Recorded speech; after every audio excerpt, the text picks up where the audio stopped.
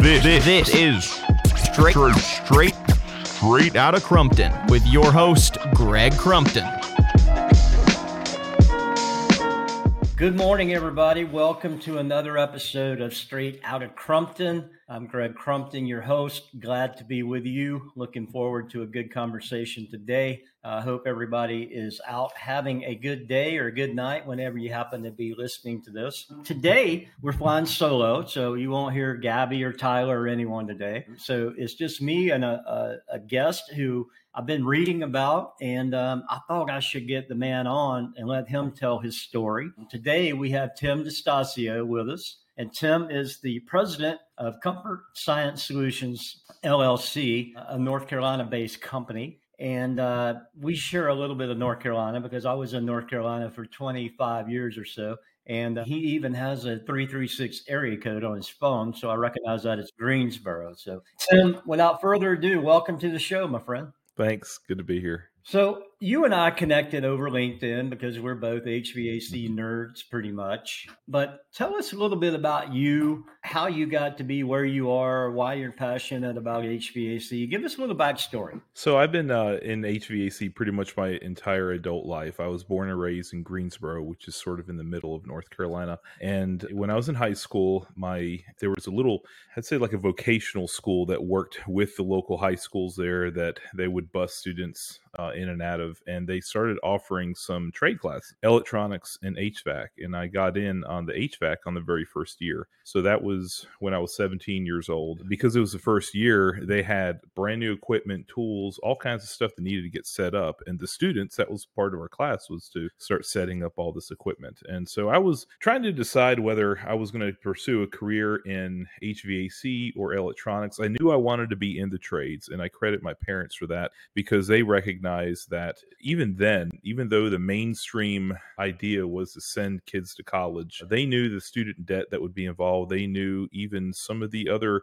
changes that college can make to a person's morals and their upbringing, and they were really wary about that. So they encouraged me to pursue a career in the trades, which would pay well, which did not require me to go get a 4-year degree and incur that debt and some of the other challenges that may come along with that. And so I really fell in love with HVAC. I love the fact that you had to learn things about electricity, electronics, plumbing, piping, mechanics, just all the other skills that are involved in HVAC. And I just realized that I wanted to do this. So I've been in HVAC since I was 17 years old. I went and got an associate's degree at the local community college. And because I had taken those high school classes, I was able to place out of a lot of classes in the community college. I got a 2-year degree fairly quickly and then got a job in a pretty large, well-known commercial industrial company. And that's where I spent the first 12 years of my career, is in commercial industrial, working on hospitals and manufacturing. So we're talking about the late 90s, and that's in North Carolina, as in a lot of the states in the South. Manufacturing was sort of on its decline. Right. You know, during the 60s, 70s, 80s, early 90s, there was in North Carolina, textiles was huge, right. Tobacco, furniture, all that manufacturing was huge. And the company that I worked for, that was their bread and butter. In the late 90s, after some legislation passed that allowed these companies to go overseas, manufacturing really took a hit in the South, and a lot of companies struggled. Well, they struggled to retool. They almost went out of business. They had a bunch of layoffs back in 2002. It was right after 9/11, and the economy kind of took a dip right there too. But I was able to survive the layoffs just because I was an apprentice that was already doing technician work, but still getting paid like an apprentice. So they almost couldn't afford to let me go. So I stayed on, and they retooled. They started doing more data center work, and pharmaceuticals started coming into the state.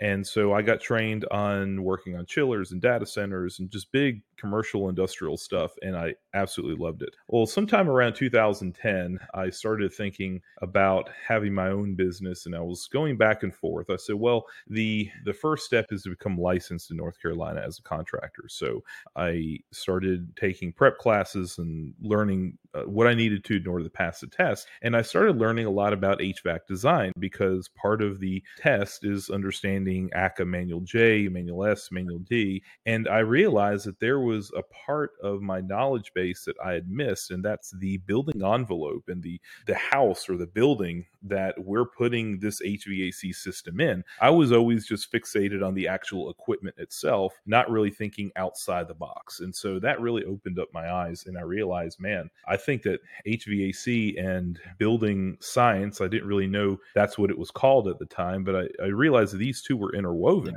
and I never really realized that. Well, I got my HVAC license, and I ended up starting my own business, and some of my commercial industrial customers followed me because I had taken such good care of them over the years. But residential work just fell in my lap, and I wasn't really expecting to get into residential work, but it just sort of happened. And I started to learn more and more about building science and home performance. Now we're in 2012, so we think about it, we're in the middle of the Great Recession. There is a lot of government money that has come down the pike and is funding weatherization programs. And so all these green programs are up and running. Home performance contractors are popping up. And I realized that most residential HVAC contractors were only thinking about replacing equipment. Whenever there was a problem, there was always a solution that came in a little box, and they didn't really understand building science. And so I realized that I would make a pretty good living being in a niche where I could pursue these home performance contractors, these building science professionals, and be the HVAC guy that speaks their language. And what they told me was I was a breath of fresh air. And that's how I built my business. And so I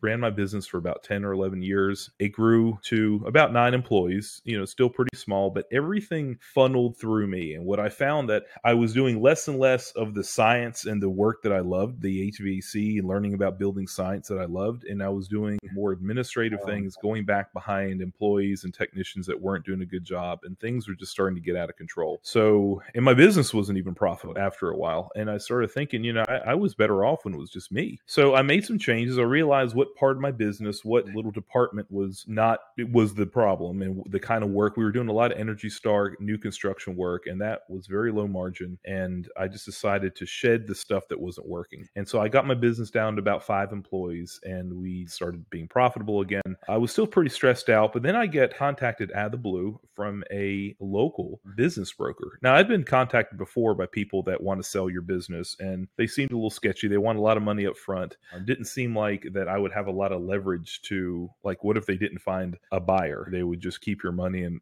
there was no incentive for them. Well, this one was a little bit different, and it just seemed legit. They were a local company also. So they said they were looking to sell small to medium-sized HVAC companies. They had buyers lined up, and I just went through the process. I mean, this is during the pandemic. In fact, I got the call when I was on the way to my first vaccine. So we're talking about spring of 2021, I think, is when I first got the call. And I just sort of let it happen and just see where it went. And by February 2022, I had sold my business to another kind of up-and-coming entrepreneur that was trying to grow a heating and plumbing business. And he was doing that by looking for owners that were looking to exit their business, and then he would take over their customer base. I worked for him for a year, but I saw this as my ticket to, because I had to sign a non-compete and I couldn't practice HVAC in Greensboro on my own anymore. I decided, well, if I got to move, then I'm going to go to the North Carolina coast, because that's where my wife and I had vacationed, and we just loved it. And we were looking for a way to get over here, and that's how it happened. So I moved in just a few months ago in February 2023 here to Southport, North Carolina, which is on the coast. And I've set up just a little one-man consulting, design, and service company, Comfort Science Solutions, LLC.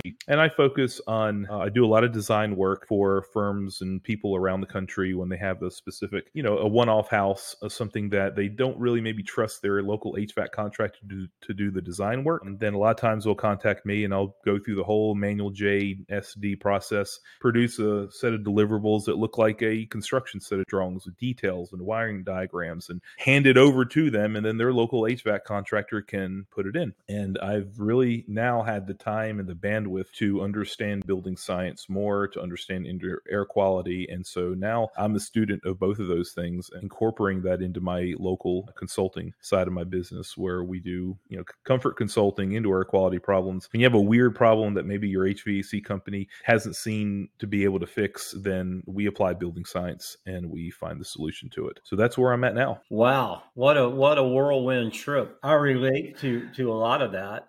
Your journey, and we talked before we hit record, but we're similar in that we grew up in the trade, and then we built a business and exited the business. And I totally get the administrative part, the insurance negotiations, all that stuff that you have to do as an owner of a small company that really distracts you from serving customers. I mean, it's got to be done, absolutely, because you want to be, above board and protected, you and your employees and everybody else. But man, it could be a drag. So I totally get the whole, when you were reflecting back on taking your state exam. So I've taken 3 exams. I took the North Carolina, I'm unlimited here, AC, whatever. There's 3 of them, certifications, AC 1, 2, and 3, I think. But I did that, took South Carolina unlimited there, and took Georgia unlimited. And man, I believe that somewhere there's a toss up between North Carolina and Georgia on the difficulty scale, but that was not an easy test. I agree. That was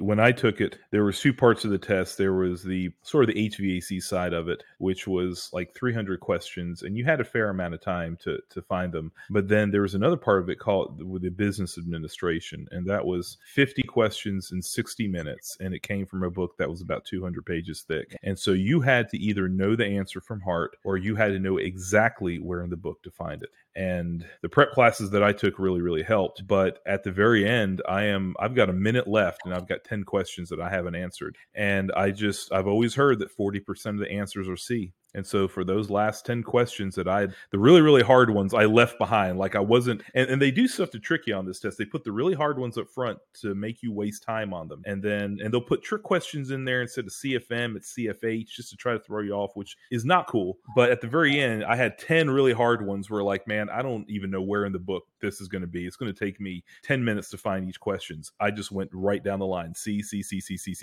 all the way down. And I passed it the first time. And very few people, I think they said it's a 90% failure rate on the first time for the North Carolina test. But man, that's what the prep class teacher at the time had told us. And I just devoted 8 months of my life to study for that test. I was in my mid-20s. I didn't have any kids. Every Saturday afternoon, that's what I did. And I just studied the books and took practice questions and scheduled it and made it happen. But that was the hardest test I've ever taken, for sure. Which I like that. I like having quality testing for contractors, because if you are licensed, and I know you have a North Carolina license, I have one. So we have a mutual understanding of a knowledge level as a baseline, which is always comforting when I don't know what kind of coffee you like, but I know that you passed that test. So we have a lot in common as far as mostly tenacity, probably. So I passed it the first time as well. I didn't know that failure rate, but I'm just passing off what was told to me. Maybe that's accurate, maybe it's not. But I know a lot of people that have failed it the first time, a lot of people, and failed it the second time. It's a commitment. Yeah, it is. So. No doubt. Well, tell me, man, that just, you stoked a lot of memories there for me. I remember one drip leg question on the gas portion. What's the minimum drip leg? And I took the test along with this fellow named Frank, and we were driving, because you had to go to Raleigh to take it when I took it. So we were driving back to Charlotte from Raleigh, and we were debating these questions. And he said, "You missed that one." I'm like, "Nope, I didn't. It's 12 inches. That's what it says in the book, is a minimum drip leg on the dirt leg." And he pulls over on the side of the interstate, cracks his trunk open on a Honda Accord, pulls his book out, and I hear him back there cussing and slam the trunk. He gets back in the car and never says another word. So that's what it is. It's a 12-inch drip leg. Yeah. Wow, I've gotten away with like putting 3-inch drip legs because we're putting them in crawl spaces, man. We don't have 12 inches. But you got to bump. The trick is to bump up, but you're defeating the purpose of the drip leg if you bump it up. But anyway, exactly. Yeah, it's in the book, so that's what I remember anyway. But the company that you work for, I'm familiar with them, and actually I have a friend who is their operations manager over there now. And man, what a storied, group of people that is, of everything that they've been through. But so I moved to North Carolina in 1997, and that was kind of, so I moved up here with a big company called McKinney's, big mechanical contractor, and they were into commercial real estate, high-rise developments, what they did. But the textile market and the furniture market and cigarettes and all that stuff were really, I was watching the thing deteriorate right before me. Yeah. I remember that company having a lot of work in the Greensboro area with a big property management company that's owned by some political influence families up there. And they really had to go through a personality change to retool the company. And that's difficult, once you become accustomed to it. But anyway, I'm curious about people in your career that have been influential. And, you were talking to them about when you were in high school, you went to the community college for a half a day. I did the same thing. It was called OPEC, OPEC. It was like open campus or something where we went to the community college. They had a metal shop, they had a welding shop, they had electronics, I believe, and they had masonry and auto body. So there's 5 disciplines you could learn. And that, man, I'm telling you, that saved me finding that piece of education where I could focus on something I really enjoyed. And my teacher over there, my instructor, was a welder, an iron worker from Des Moines, Iowa. And I remember this guy to this day. He was solid. He was a welder by trade, so he wore blue denim shirt, blue denim pants all the time. But the college made him wear a tie. Now, the guy's running a grinder and a welder. So he bought a red clip-on bow tie, and that's what he wore every day. But it was always hanging off the side of his collar. It wasn't buttoned up. Like it was.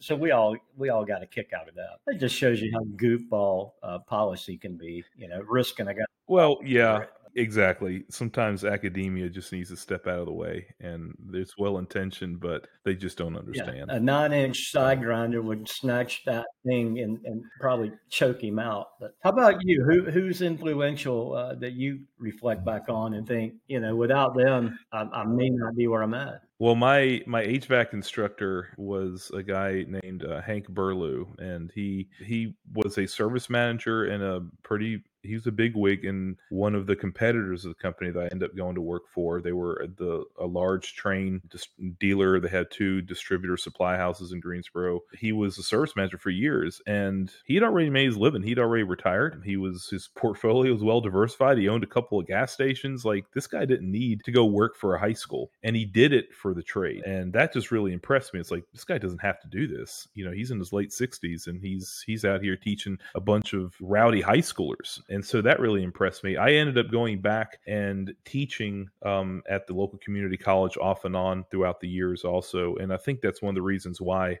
is because just being able to give back was important to me. And I still try to do that. I just do it with a different media now. I post a lot of content on social media, just trying to help people understand building science and HVAC and how they mesh together. But I would say more recently, have you heard of the I think it's called the Dunning-Kruger graph? It's sort of like this graph that's got a line that peaks up and then it all of a sudden dips down. Then there's a slow climb back up. And it's really the journey that people take where they first start learning a trade and they very quickly think they know it all. And that peak is called the Mount Stupid. So Mount Stupid, huh? So tell us a little bit about that.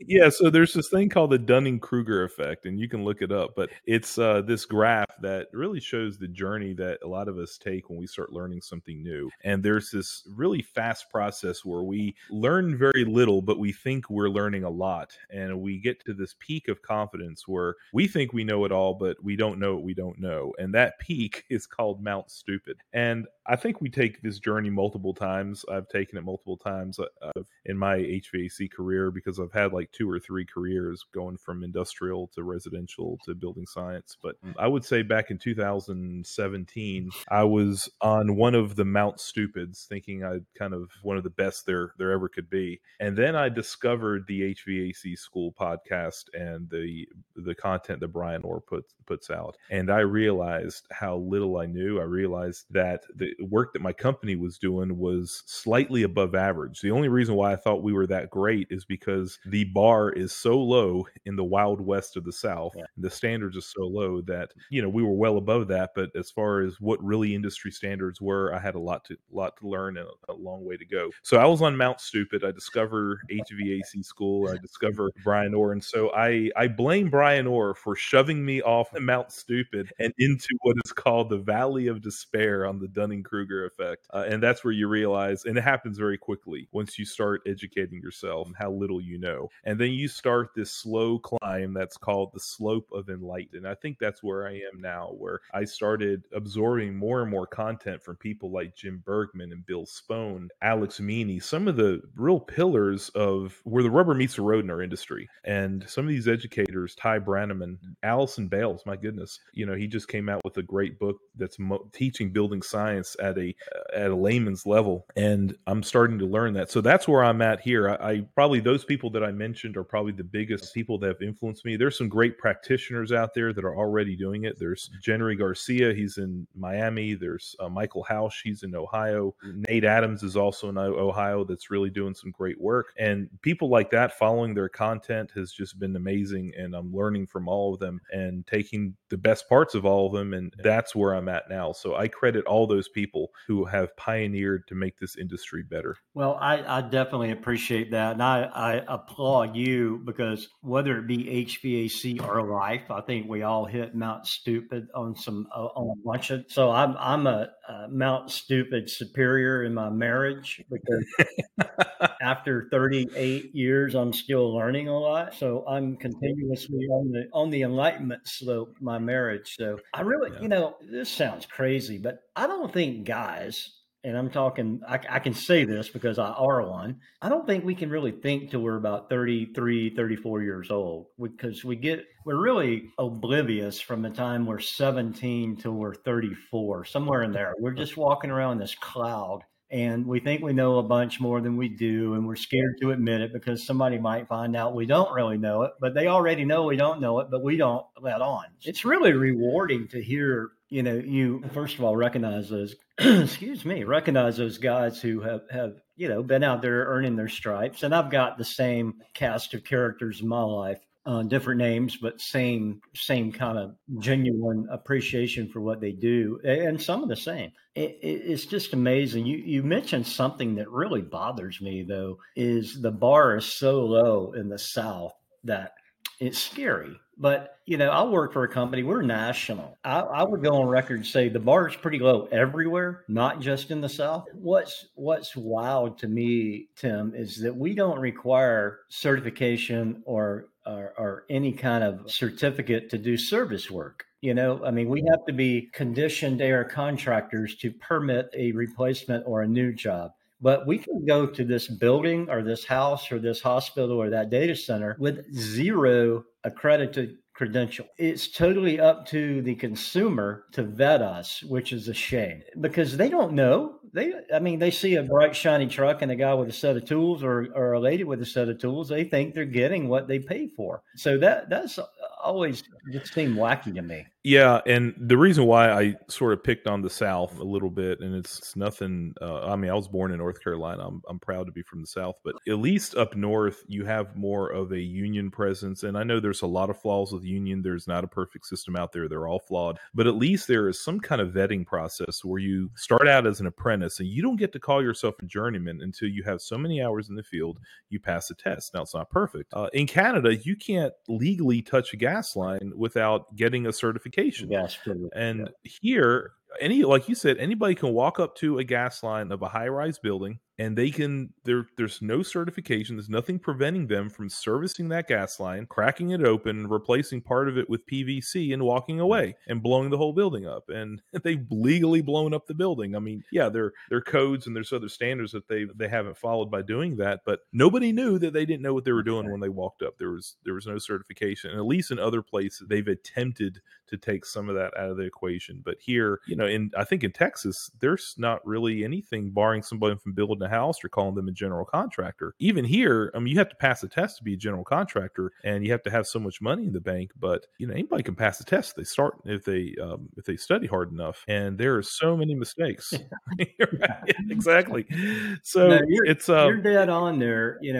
So we own 56 companies across the country, and about half are union, half are non-union. And I grew up in a union shop, so I appreciate the apprentice journeyman relationship. It's amazing to me that the whole humans are amazing to me because of how different we all are. And there's 8 billion of us and none of us are alike, which is a whole nother conversation for another day. But, I just always think about that. And so I've got an RV, and here's how I relate it. So I got this RV. I know a lot about it. I know a lot about the electrical, mechanical system, yada, yada, yada, but I'm not 100% RV tech. And if I call an RV company and they send someone out there, I'm totally at the mercy of that person who shows up to work. That's how I think our customers sometimes feel, is that we don't have, like the automotive guys have ASME chevrons on their sleeve of what they're competent in. So I don't know, just something to think about. But thank you for continuously educating yourself and others. I think that's what I'm trying to get at. Yeah, I mean, there are organizations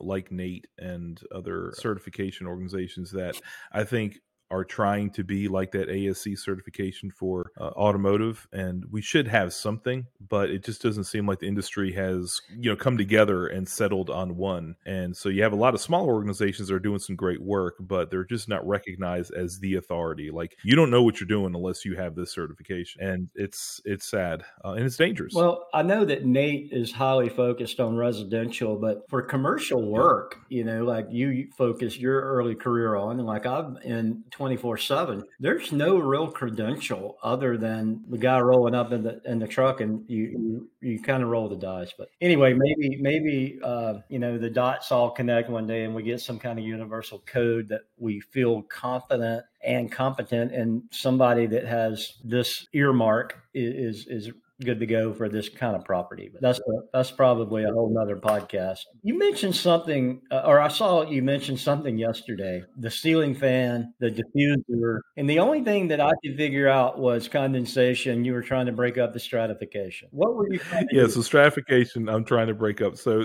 my house is on the coast. We're predominantly cooling climate. And the way my house is, I've got a cathedral ceiling for the living room and kitchen. And I could not easily run a duct up and over that cathedral ceiling or route it around it. There was just no good way. And so I needed to make sure that I delivered air to the other side of the room. I could get registers on one side of the cathedral ceiling on that slope part, but not on the opposite side. And so this is where, again, having just a knowledge of the standards that have been in place for a very long time, but very few of us are actually aware of them. ACA publishes a standard, or not a standard, but a sort of a guideline book. It's Manual T, and T stands for termination. And I haven't, or terminal, but I haven't gone through it in detail. But what it does, it makes us aware of the need to understand how air is thrown out of a register. And so a register, the typical registers that you would get from a residential supply house are just stamped metal, and they do fine, but there's not really a lot of test data on them. And when you need to throw air a specific length across a room, which is what I would need to do here, then you really need to think about not only the register selection, but the size, the geometry. Do you go with a 6x10 or 4x12? And the velocity, I would assume, too. And the velocity is huge. So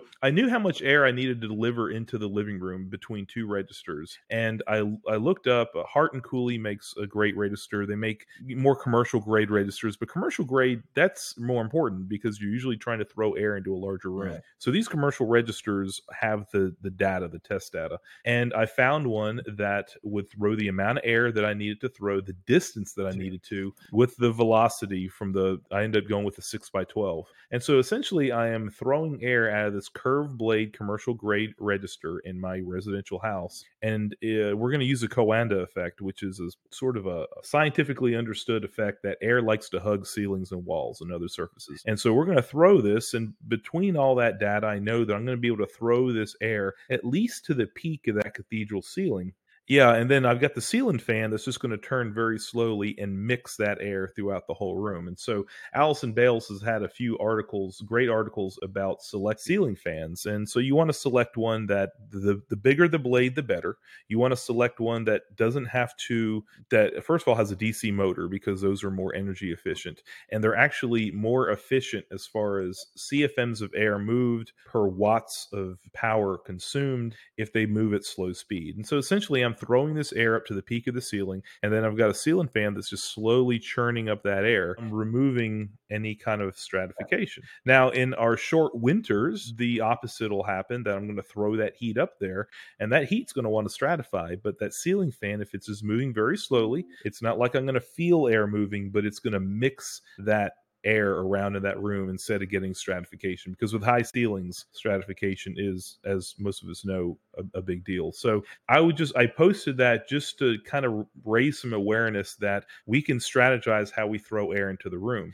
In my office, I have a similar thing where I am throwing air from an interior register from the interior wall out towards the window. And again, I've kind of done the math and looked at the register data, and where I don't have air blowing directly on me, because I'm going to be sitting right by that window in my office, and I don't want to have air moving across a microphone. So I'm going to have the register throwing air way away from me, so the velocity of that air has time to slow down. And so again, just being aware of some of the finer parts of HVAC design is just going to make a contractor, a technician better. And so those are the kind of nerdy stuff that I post just to make technicians think about things. And then they can learn more about it on their own, like I did, or ask questions like I used to, or that like I still do, and learn more and be better. Well, I'm glad I got it right. I was gonna reply, but man, I've got this kidney stone thing going on, so I haven't been 100%. So I looked at it last night, and I said he's trying to make sure that he doesn't stratify and maybe not have condensation on that grill as well.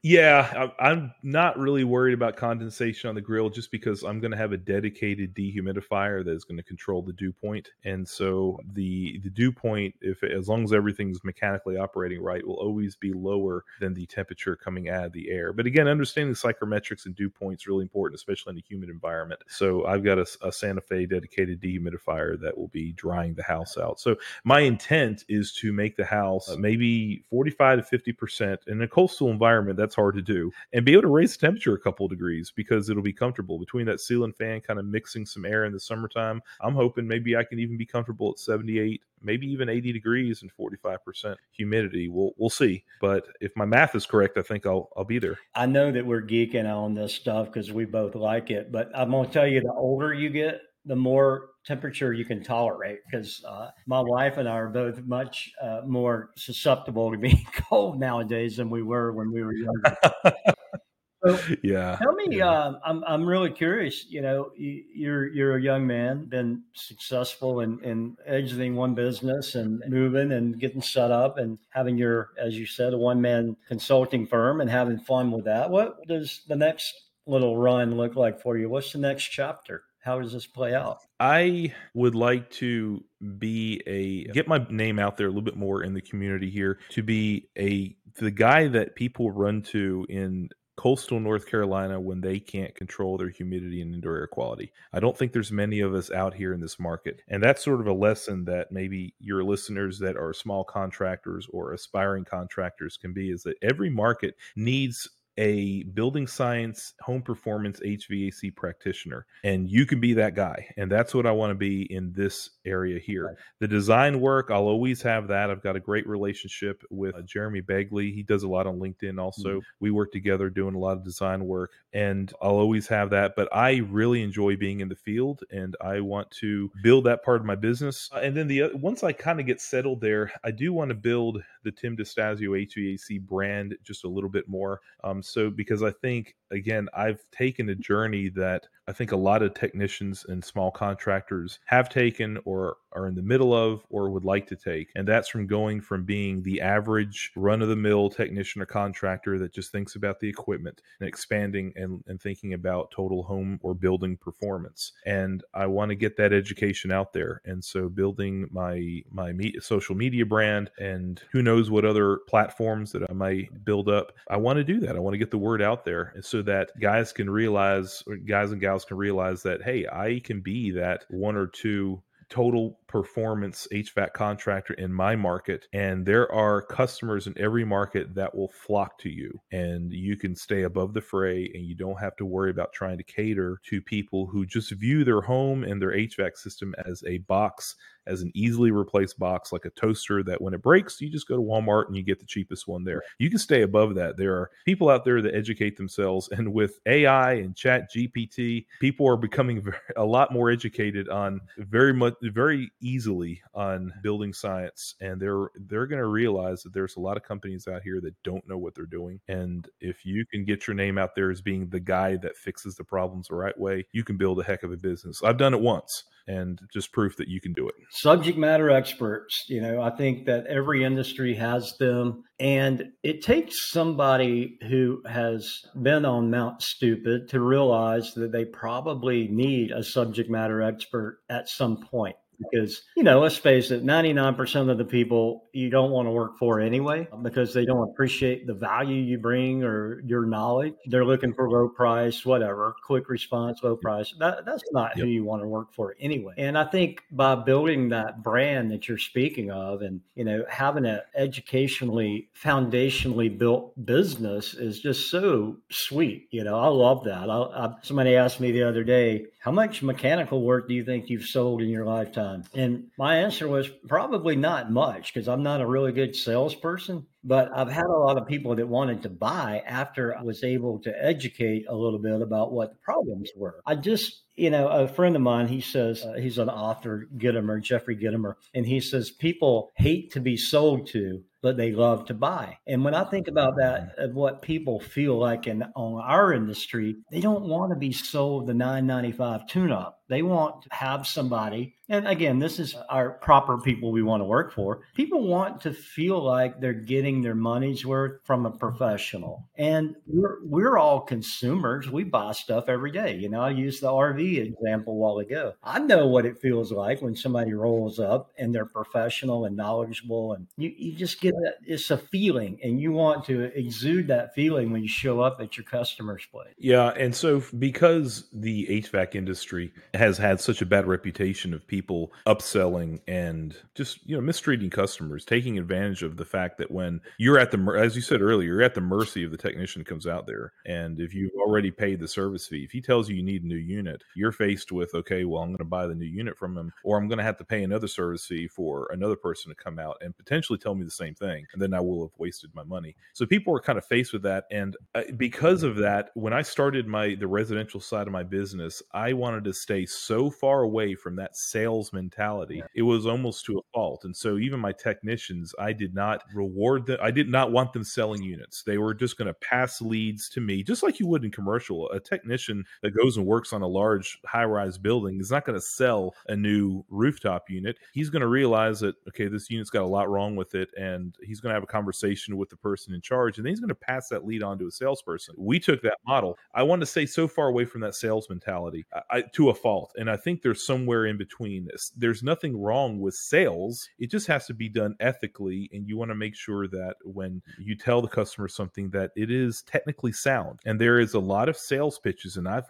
heard with my own ears sales pitches from technicians that I cringe when I listen to that, because they are bald-faced lies. And either the technician doesn't realize they're a bald-faced lie, or he doesn't care. And so there's two different types of residential HVAC business owners, and maybe you can extend that to HVAC business owners. There are people that they're more worried about the business side. Maybe they've never been on the technical side, and so they're running a business. They want to do things that are the most profitable, that drives the most revenue. And then there are people like me that really want to be technically sound, sell technical excellence, and let the sales come organically. Now, people that want to get into high performance HVAC and doing it the right way, you're probably not going to build an empire, because this system is sort of created to reward people that sell the wrong way. They're the ones that build empires, and that's how the consumers have been trained with marketing and media. But if you're okay with not building an empire and retiring a multi-billionaire, then you can build a very nice business and be able to sleep at night. If you're that kind of person, you can do it the right way, but don't think it's very few people that can actually build an empire running a business the right way, the ethical way, and worrying about the science first. It's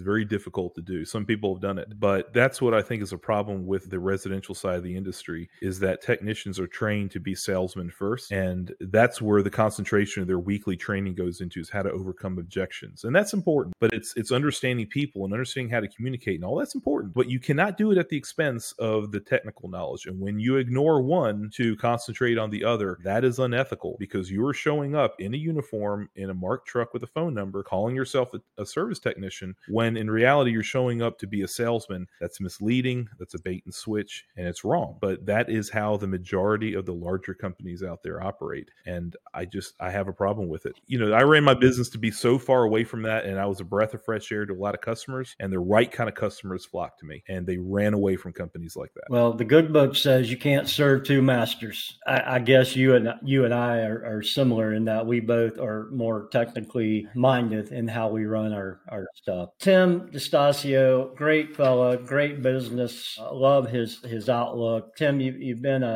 just a kind of a breath of fresh air for us too, so I appreciate that. But thank you. When people want to learn more about you and building sciences, what's the best way to get in touch with you to learn some about what you got going on? How can we get you? The social media platforms that I post HVAC professional related content is YouTube, Facebook, and Instagram, and LinkedIn as well. But my handles on YouTube, Facebook, and LinkedIn is at Tim DeStasio HVAC. And then on LinkedIn, you can just find me, Tim DeStasio or Timothy DeStasio. I don't think there's another one on LinkedIn. So last name is DESTASIO.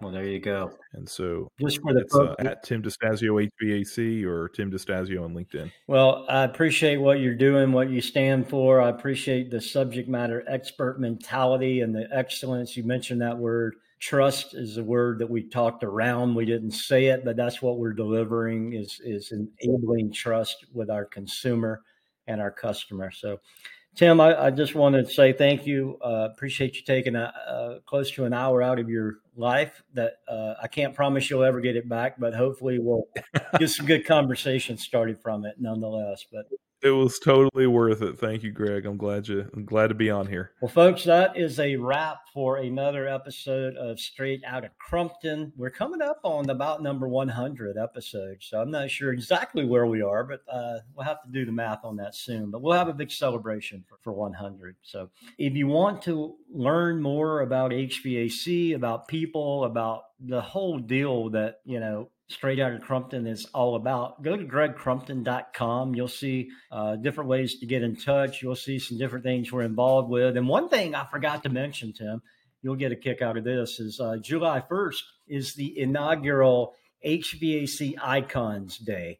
And that's something that I started because I want to have a way for people, including myself, to give back to our founding fathers and the people who were of influence. So we're pulling this together. If you go to my LinkedIn page right now, Greg Crumpton, I'm on LinkedIn, pinned to the top of my thing, you'll see HVAC icons. And what you're going to be able to do is to go onto this website and list out your heroes of the HVAC industry, just to pay homage or memorialize some who have already passed. But I just thought that was a cool way for us to give back a little bit to the people that made our industry what it is and continue to do so. So look for that coming up soon too. For now, thanks, Tim.